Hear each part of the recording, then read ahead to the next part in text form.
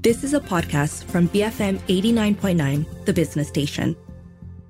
8:38 a.m. You're listening to The Morning Run. I'm Shazana Mokhtar with Keith Kam. In about 15 minutes, we've got the opening bell. Well, actually, in half an hour, we have the opening bell where we check out how Bursa Malaysia begins the trading day. But before that, let's talk about palm oil and sustainability.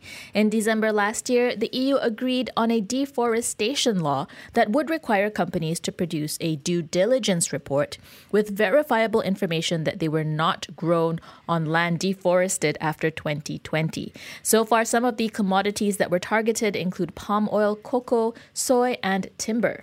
So in response to this, Malaysia and Indonesia have increased their efforts to counter the negative campaign against palm oil. It became one of the main focuses of Prime Minister Datuk Seri Anwar Ibrahim's visit to Indonesia in January. He also raised this issue with German President Frank-Walter Steinmeier during the latter's visit last month. So will the new EU Deforestation-Free Products Regulation, or EUDR, become another trade barrier for palm oil when it comes into force? And how prepared are Malaysian palm oil players in meeting these standards? To better understand the implications of the law for Malaysian palm oil producers, we speak to Koh Yew Leng, Principal at Sergi Enam Advisors. Yew Leng, good morning. Thanks as always for joining us today. Now, I understand that the implementation of the EUDR could happen as early as this year. Help us understand what is actually required under this law and how prepared are Malaysian palm oil players with the rollout of various certifications that would be required. Hi, morning. For palm oil, essentially, I think we're looking at the EU Parliament perhaps passing the final version in the second quarter, so June or something. People talk about that, and then it'll come into force after that. But I think for the to be applicable to business, it's still going to take a bit of time, about 18 months or so. But of course, everyone's going to be acting pretty soon. It is a shorter time frame than normal. There was a timber regulation, and that was allowed 3 years to come in. But then, of course, everyone's gotten quite used to those kind of things. So I'm not surprised that there is a shorter time frame for this. But it does cover a number of commodities. So palm oil is no longer alone. It doesn't feel that it's left out in that sense, out in the dark to do all these things. Large exporters are pretty familiar with complying to RSPO and traceable supply chains. That will make them very well practiced and prepared for this. This is about 20% plus of the market. They're used to running like segregated or dedicated supply chains where the production origin, there's a whole bunch of administrative other data that goes with it. So, and this is really, as you point out, a regulatory shift towards better corporate due diligence on climate change. Having said that, these certifications are not an automatic green lane. I mean, I know, Malaysia and in a way Indonesia, a bit less so perhaps. I've been kept saying that, we want MSPO to be recognized, but unfortunately it doesn't quite work like that. But I would say that what's positive is that Malaysia data can actually be, I'm kind of trying to tell the commodity palm oil people that it's like having Intel inside. You're inside every device. If Japan wants it a certain way, if EU wants it a certain way, if Korea wants it a certain way, and they all have their green requirements coming on and existing, then, you have the core base of it, and then you need additional data. But what's going to happen is for RSPO, if say you're a company and you have RSPO certification, FSC certification, I think you can be rest assured that these are the third-party verified that EU has mentioned. They can submit their data, and of course they will then tweak and align and upgrade their data accordingly. So that should work quite well. So Yew Leng, if that applies to corporates, they've got deeper pockets and it'll be much easier for them to comply. Where do the smallholders stand? Well, yeah, I mean, that's the really interesting part because, I mean, it's about non-deforestation. I mean, there's also like legality. There's 8 categories of domestic law, including human rights under international laws. So if you look at something interesting, I mean, I always like the example of Vietnam, actually. I mean, they started the timber industry from nowhere. I mean, nobody imagines, Vietnam as a timbered country that much, but it has a great timber industry. I mean, and then of course, Malaysia starts with a lot of timber, but then we don't quite have a great timber industry anymore. We have wonderful furniture makers, by the way, who are, to your hilt, international certified. And, we have amazing SMEs who are supplying like wood retail products to global multinationals. So don't get me wrong, Malaysians are actually very, very capable to do all these things. But of course, if you want more people to be involved in these supply chains and supplying to the top international buyers, and it's, higher specification, i.e. higher margin products, you really need to help them. And I like the Vietnam example because you essentially, work with the Europe to help set up your deforestation system. If you go into the Vietnam map, you can actually draw a polygon and get alerts. So they set up these things. They amend their labor law so it aligns with international standards. So these are a lot of things that the countries have done to make sure that their SMEs are going to work well. And the other thing is to have national registries.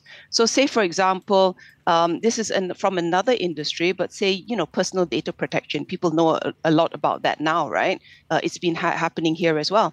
But, guess what? Rather than assuming that the SME is going to run their own data protection data thing, you have a national registry where then it becomes very cheap. And in fact, the government is supporting the thing so that the companies don't have to do this. So what I'm trying to say on palm oil is that you can work your national registry, you can create your base map on deforestation and say that, 98% of Malaysia is okay. And then just ping my data set, you find the right protocols, the right way to do it, with the right kind of, commercial or, personal data protection. I mean, you have to do all these things as well.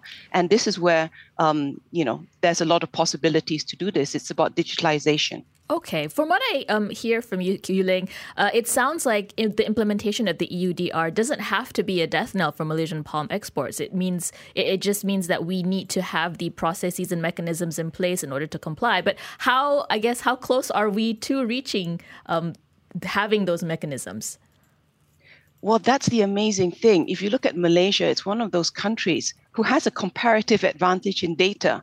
Right. On the palm oil side, we have Malaysian Palm Oil Board that does the licensing. There have been, in fact, the whole exercise of Malaysian sustainable palm oil actually has upgraded over the last few years the data on the supply chain, the value chain, even the dealers are involved. I mean, this is amazing. They've done amazing work.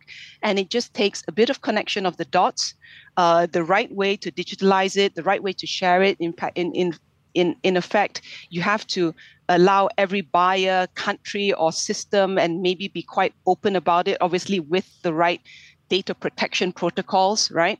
To be able to ping your system and say, if Japan for palm kernel shells wants a certain information, somehow try to integrate other data in, right? Whether the private sector can layer on a bit of information, they can maybe go to the national registry, get some base information, then do their add-on of information. You have to be very open and flexible because the world is moving into this due diligence, and you have to be very nimble and flexible and open to it. So what's the reluctance here? I mean, it seems like a pretty straightforward, easy solution, right, Yuling? Well, I wouldn't say it's easy, which is what's the problem, right? I mean, Otherwise it's all going to be done. But I think what I'm a little bit puzzled about actually is that the headlines are so negative because there is one very, very big positive from the EUDR. It's because the cutoff date for deforestation is 2020. Under the existing sort of market practice is that if you wanted to go to the EU, you would normally have, say, RSPO or ISCC, which means that you would have cutoff dates of 2007 and, say, around 2010 or so.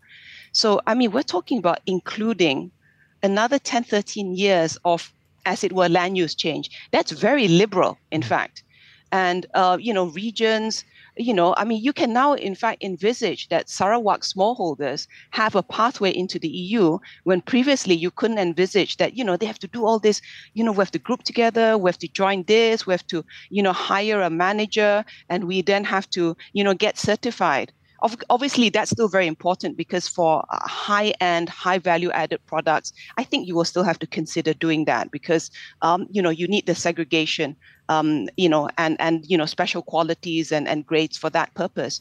But conceptually, the EUDR is about due diligence, which is about then providing the necessary data. And if you basically could show that, say one district in whether it's Johor or Sarawak, that you hadn't had any deforestation since 2020, and that I can probably say is 95%, if not even much higher, of Malaysia, you can then create the data to then show that you comply. But of course, there will have to be other moving parts. So it's actually very positive. And in fact, the NGOs are not very happy because I think they prefer the 2016 cutoff date. Somebody was telling me on this.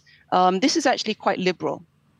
Yu Ling, thank you very much for speaking with us. That was Ko Yu Ling, Principal of Segi Enam Advisors, giving us some insight into the new laws coming from the EU on deforestation-free products, how this is going to impact Malaysia, and really painting quite an optimistic picture in how we can address this. It doesn't have to it doesn't have to spell like a reduction in our exports, but we really are in a position to react positively to this to our advantage. Yeah, it's all about traceability at the end of the day. I mean, everyone wants to know where whatever they are consuming, what the origin is and what sort of damage it might be doing to the environment.